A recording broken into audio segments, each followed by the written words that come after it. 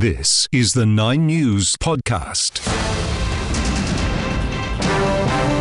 Coming up, a deadly shark attack closes beaches in Noumea, an Australian being held hostage in PNG, and an embattled Aussie skipper returning home.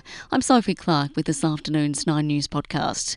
A witness to a deadly shark attack in New Caledonia thought calls for help were a joke until he saw water turn red.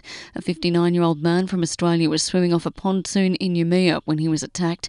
He was pulled onto a boat by sailors and taken back to shore, but couldn't be saved.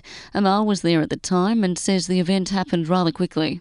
Someone screamed, shark, shark, shark, and we saw someone fighting with something. We didn't know what, obviously, and then the water became red, on 5 square meters. So we realized it was a true shark attack. It wasn't a joke. The local mayor has ordered the capture of all tiger and bull sharks in nearby waters and closed beaches.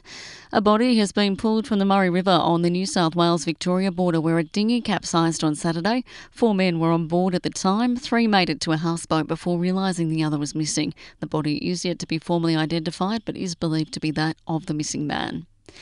An Australian professor and 3 of his colleagues have been taken hostage by an armed group in Papua New Guinea. The gunmen are demanding the equivalent of $104 million be paid by both governments within 24 hours. The PNG Prime Minister says they've made contact with the group. A traveller has been charged, accused of ingesting 124 pellets believed to have been filled with cocaine before flying to Australia.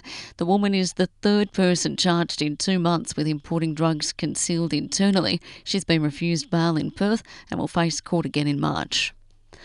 Lawyers believe defining the purpose of superannuation is not necessarily a bad thing, but believe politics will likely get in the way. The federal government argues the main purpose of super is to help provide for retirement. Labor is considering measures to tighten early access to funds and slash tax breaks for people with large amounts of super. A partner with Allen's law firm, Michelle Levy, says it's a balancing act. This is an attempt to get some general consensus, a bipartisan view really, on what it should be for. There's a lot of symbolism in it. It's not going to be binding on a future parliament. I think that needs to be kept in mind, that it could be changed at any time.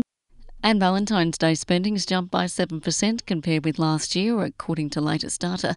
People have spent $849 million at restaurants, jewellers and florists during this year's celebrations.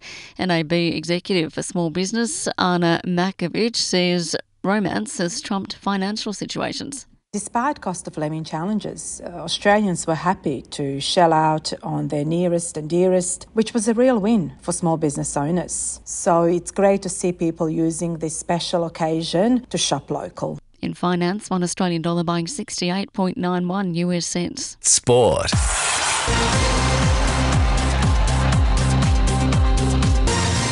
Cricket Australia's confirmed captain Pat Cummins is returning to Australia due to a family illness as fallout continues from his side's horror loss to India in Delhi. The body says Cummins will fly back to India in time to lead the side in the 3rd test, starting on the 1st of March. Australia's rising surf star Molly Picklum is the new world number 1 after winning the Women's Sunset Beach Pro in Hawaii. The 20-year-old Central Coast woman says she's had to fight hard after competing in last year's Challenger Series. Yeah, I definitely am just proud of myself for just keep chipping away and keep trying, even though there's so many setbacks and so many emotions and mind games in it all. And it takes a lot of work, but I'm super happy, and obviously moments like these make it all worth it. That audio thanks to Fox Sports. Bulldogs forward Tevita Pangai Jr. will miss the first 4 rounds of the NRL season after injuring his calf, and Team Giannis has beaten Team LeBron 184-175 in the NBA's All-Stars game. Jason Tatum scoring a game-high 55 points for the winners. I'm Sophie Clark, and that's the 9 News podcast. For the latest in news, tune in to 9 News at 6 p.m.